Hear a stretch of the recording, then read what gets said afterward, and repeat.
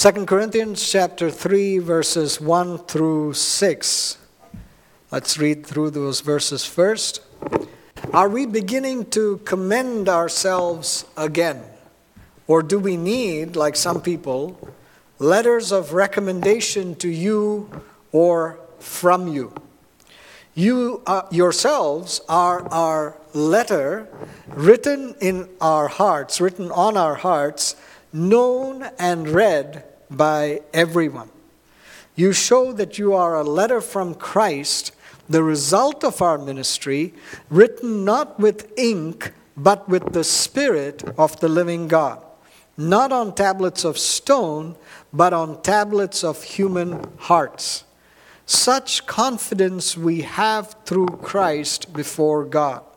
Not that we are competent in ourselves to claim anything for ourselves, but our competence comes from God. He has made us competent as ministers of a new covenant, not of the letter, but of the Spirit. For the letter kills, but the Spirit gives life. You'll remember from last week that after describing how we are to spread the aroma of the knowledge of Christ everywhere, Paul concluded chapter 2 with this statement. Unlike so many, we do not peddle the word of God for profit. On the contrary, in Christ, we speak before God with sincerity as those sent from God. That's how he describes himself. Since Paul knew that at least some of the Corinthians would consider that statement to be boastful, he makes it clear in this passage that he is not commending himself. He's not pointing to his own credentials or even to others' letters of recommendation. Instead, he points to the Corinthians themselves as the only necessary letter or report of his labor amongst them. He says, you are our letter. I don't need a letter of recommendation. You are our letter, written on the hearts of everyone. Now, letter writing was actually common in the ancient world. And especially as the time that we get into this period of the Bible, in that first century, letter writing had become more common and there were more literate people and so on. And you would find letter writing referenced in the Egyptian, Greek, and Roman empires of the ancient Near East. Letter writing was taught in the scribal schools in Egypt and other places. They had a template. It's like you were opening a word processing, application, and there would be a template. And so the scribes had a template, and they would fill in a template of this letters that they would write or with sending. And people established best practices for letter writing that Paul would have followed, and his Corinthian readers would have been familiar with. So when you read Paul's epistles, his letters to the various churches, you'll notice that almost always there are the opening greetings, there's the main body that has information and instruction and all sorts of things in it, and then there's a closing that has some words of blessing, and then typically you will have a recommendations or references to various individuals. Paul writes letters of recommendation essentially at the end there, Timothy and Titus, and he mentions people. Remember when we were studying in the book of Romans chapter 16, it's all just names. That's how that letter ends. So we have this opening, we have the main body, and we have this closing. And Paul was following a known formula for writing letters. But as we find in most everything in the Bible, the Lord takes the familiar practice of letter writing and redeems it, transforms it, infuses it with spiritual meaning and significance for our learning, for our instruction, and for our good. As we apply that word, as we receive that word into us and we say, God, this is your truth, this is your life, this is what I will live by, then it has a transforming effect in us. So a common practice of letter writing, God takes it and starts to redeem it. And it is in this case what Paul writes to the Corinthian believers He says, they, the believers, are a letter from Christ, the result of our ministry, written not with ink, but with the Spirit of the living God, not on tablets of stone, but on tablets of human hearts. And that's what I want to consider this morning, 3 particular truths from that verse itself. And the first truth is this: we are letters from Christ. We are letters from Christ. The entire Bible is a letter. It is a communication from the Lord to the world. It is His written communication to us. The opening of this letter is to identify human beings as the crowning culmination of His creation. And He describes who human beings are, the identity we are. There's that opening that sets the stage, that sets the context. And the closing of this letter of God is to prepare us for His second coming. He's closing the letter by saying, I'm longing to see you. I'm coming soon. Get ready. Right? It's a exciting ending to that letter that He has given us, but it fills our hearts with anticipation to say when He says, I'm coming soon. But in the body of the letter, the main body of the letter, God is expressing His love for us. God not only communicates that He loves us, He also demonstrates His love for us. A love that was in full force even before the creation of the world. A love that did not reject us when we rejected Him. A love that ensured a sacrifice for sin so that we could be reconciled to Him. And a love that will culminate in the future with us joined to Him for eternity. And so God has written us this letter that we learn, that we read, that we receive. Now we become aware of this full gospel message of the Bible from start to finish like that is communicated like that. We come to know about it through the ministry of God's people. That's what Paul says. You are a letter that has been coming, or that is because of our ministry. So because someone shared this message of the gospel, right, we have received this truth from God. But even as we receive this communication of the ministers of the gospel in the natural, we are ultimately receiving the supernatural communication of God by the Spirit, and that's what saves us and sanctifies us to then become the communicators of the gospel ourselves. Ministers of the gospel come to us. They share with us this letter of the Lord. We receive it. We start to have it in us. And then we become communicators of this letter of the Lord. Each of us then become a letter of God with others. So that we are now communicating this message ourselves. In fact, you may have heard the expression, you are the only Bible that some people will read. Right? Have you heard that? If you've heard that statement, it is really reinforcing this idea that we would be the letter of God to people. That God takes us and transforms us, and He makes us, He embodies, He comes into us in this way so that now we are transformed into His image to resemble the Word that was in the beginning with God and the Word that is God, so that now we are resembling the letter writer. And as we resemble the letter writer, we become the letter of God to everybody around us.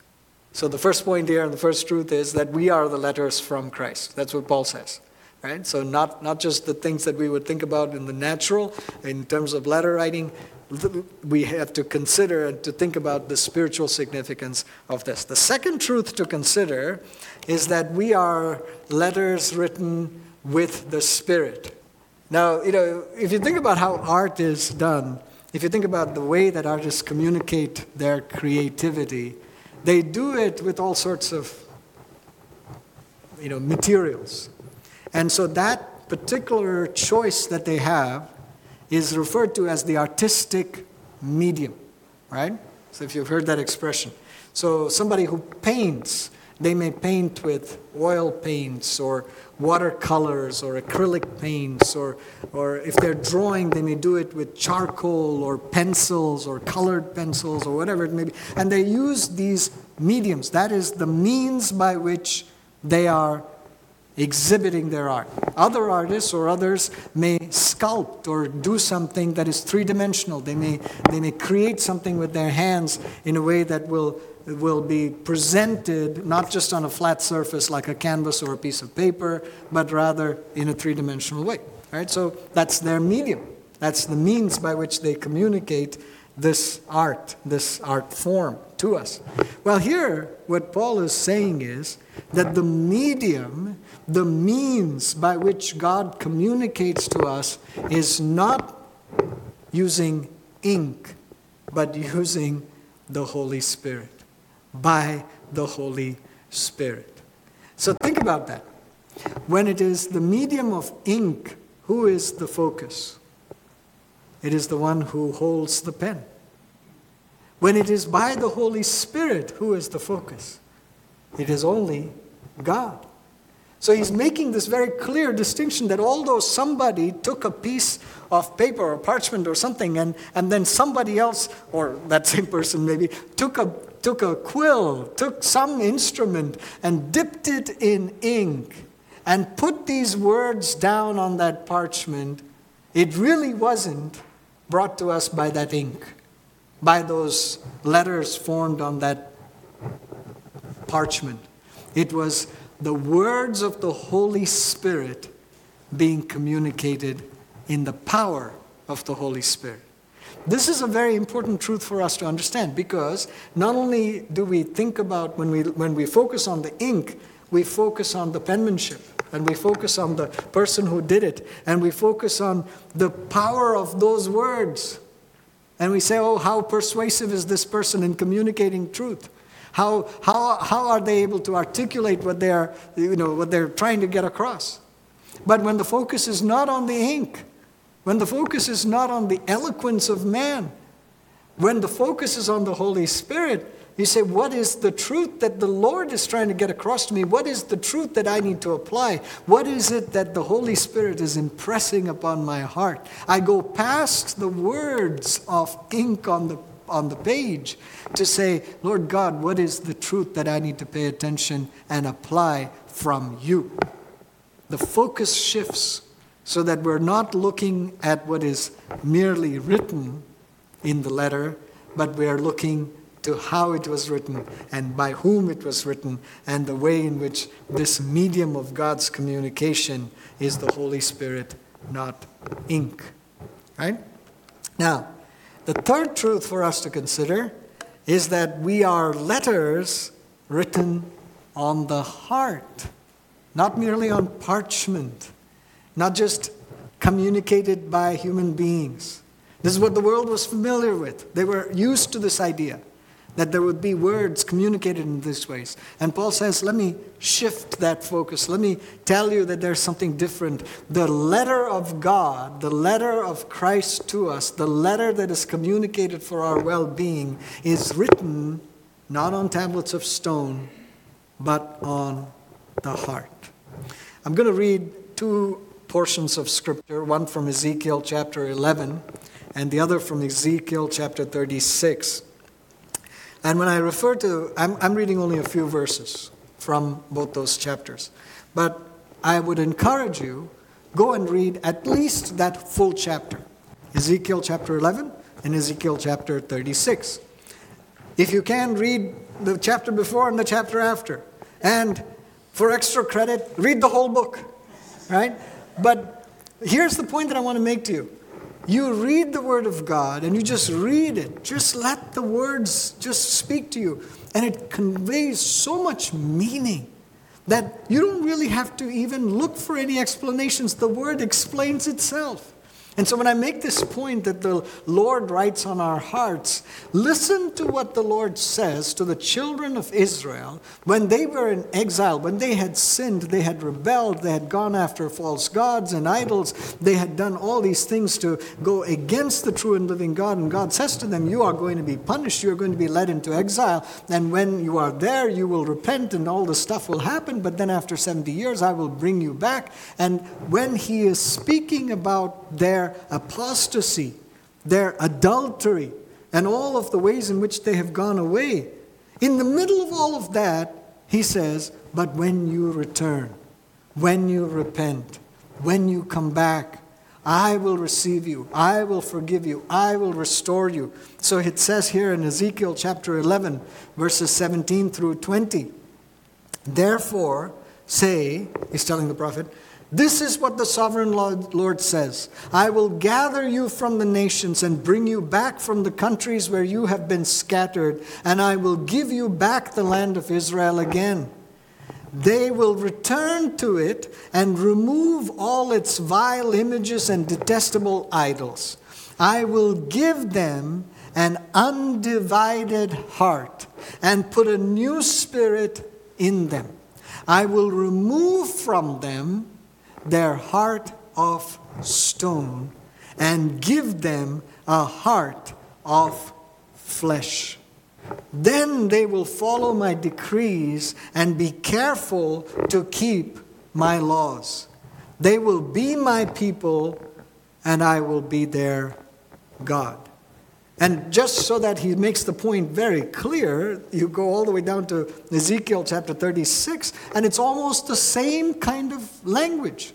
And there in Ezekiel chapter 36, verses 22 to 32, it says this, therefore say to the Israelites, this is what the sovereign Lord says. It is not for your sake, people of Israel, that I'm going to do these things, but for the sake of my holy name, which you have profaned among the nations where you have gone.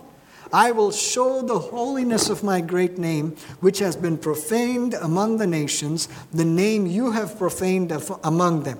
Then the nations will know that I am the Lord, declares the sovereign Lord, when I am proved holy through you before their eyes. For I will take you out of the nations. I will gather you from all the countries and bring you back into your own land. I will sprinkle clean water on you, and you will be clean. I will cleanse you from all your impurities and from all your idols. I will give you a new heart and put a new spirit in you. I will remove from you your heart of stone and give you a heart of flesh. And I will put my spirit in you and move you to follow my decrees and be careful to keep my laws.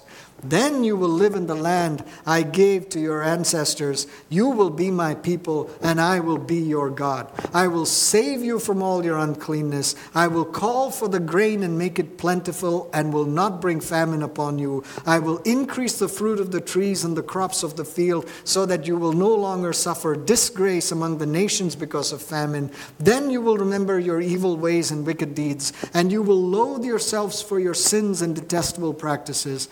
I want you to know I'm doing this not for your sake, declares the sovereign Lord. Be ashamed and disgraced for your conduct, people of Israel. What's the message? The message that he communicated to the children of Israel is the same message that he communicates to us.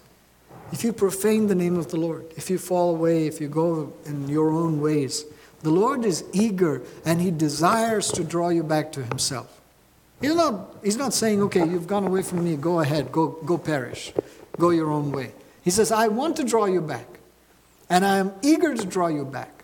And when you repent, when you put away all of these things that are the uncleanness, the defilement amongst you, when you put that away, when you come to me, I will receive you, and I will take your hearts that have been hardened by sin, that have been hardened by rebellion. I will take your hearts that have turned away from me, and I will give you a heart of flesh.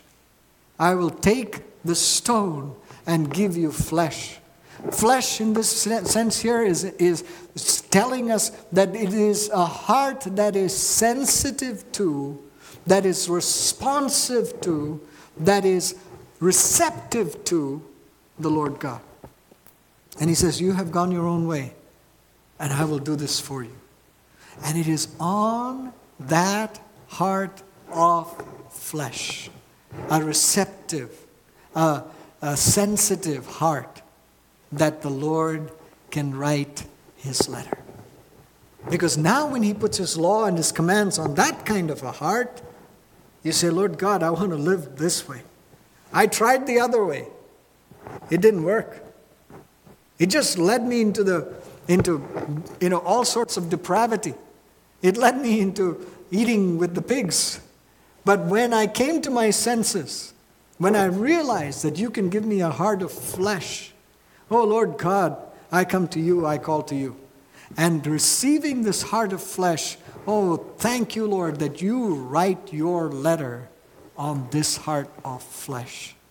I'm not struggling to figure out what the Lord wants me to do. His word is clear. His laws, his commands, his decrees, they are clear. They are given for my benefit. The Bible tells us that everything we need for life and godliness, God has given us through the precious promises of his word. He's given it already. All I have to do is to say, Lord, write them on my heart so that I may consider your word, so that I may look to your word, so that I may pay attention to your word. And as I do that, Lord God, you do all this work in me. Which leads us then to this point of application. And I want to spend a few minutes here to say we respond and apply by being the letters of life. We respond and apply to this word of God that we have heard by being the letters of God, the letters of life. You see, there's a modern idiom based on verse 6. Verse 6, remember, verse 6 says, he has made us competent as ministers of a new covenant, not of the letter, but of the Spirit. For the letter kills, but the Spirit gives life. Right? You could read that verse, the verse is sounding familiar, but you may be more familiar with this idiom, which is using these words in this context. And the idiom refers to the letter of the law versus the spirit of the law. Have you heard that expression? You know, if you've heard that, the typical understanding of that reference is that when you obey the letter of the law, you're following the literal reading of the words of the law. Whereas, when you follow the spirit of the law, it means that you're more interested in the intent behind the law. I may not have followed the letter of the law. I didn't do it exactly like that, but I was following the spirit of the law. What do we use to justify? What behavior do we use to justify when we say this? I'll give you the best example: speeding. We say, the letter of the law says 55 or 65. I didn't follow the letter of the law. I didn't drive at 65, but I followed the spirit of the law. Because the whole point was what? To be safe. I was driving safely. I was maintaining a safe distance. I did everything else. So, I was following the spirit of the law, right? And when we don't follow the the letter of the law, and then, if we say, we're not following this, we're doing this, and so on, we look for loopholes. We look for workarounds. We say, well, it says this, but it really means this. And so as long as I'm doing this, then it's okay. And we justify our behaviors. We do all of these kinds of things. And we twist words to our advantage in many circumstances. Now, we have incorporated this modern understanding back into our reading of the Scriptures. And so we read the Scriptures and we say, it's not as important to keep the law of God as long as I am keeping the spirit of the law of God. Right? It's not that I need to obey the commandments literally. I don't really need to do it literally, as long as I'm keeping to the spirit of it. So, we justify our interpretation by even pointing to examples. And we point to the Pharisees. See, look at the Pharisees. Even Jesus condemned them. They were keeping the law of God literally, but Jesus says you don't even belong to God. So clearly, that means that I don't need to worry about keeping the law literally. I just need to keep the spirit of the law. And so we conclude that trying to keep the law of God literally is negative, and interpreting the scriptures through the contemporary lens of good intentions is positive. If I have the right intent, if my spirit is in the right place, if my heart is in the right place, then it's okay. And we say that and make this distinction. However, we're really misapplying verse 6 if even unintentionally we equate the law of God with death and the Spirit of God with life.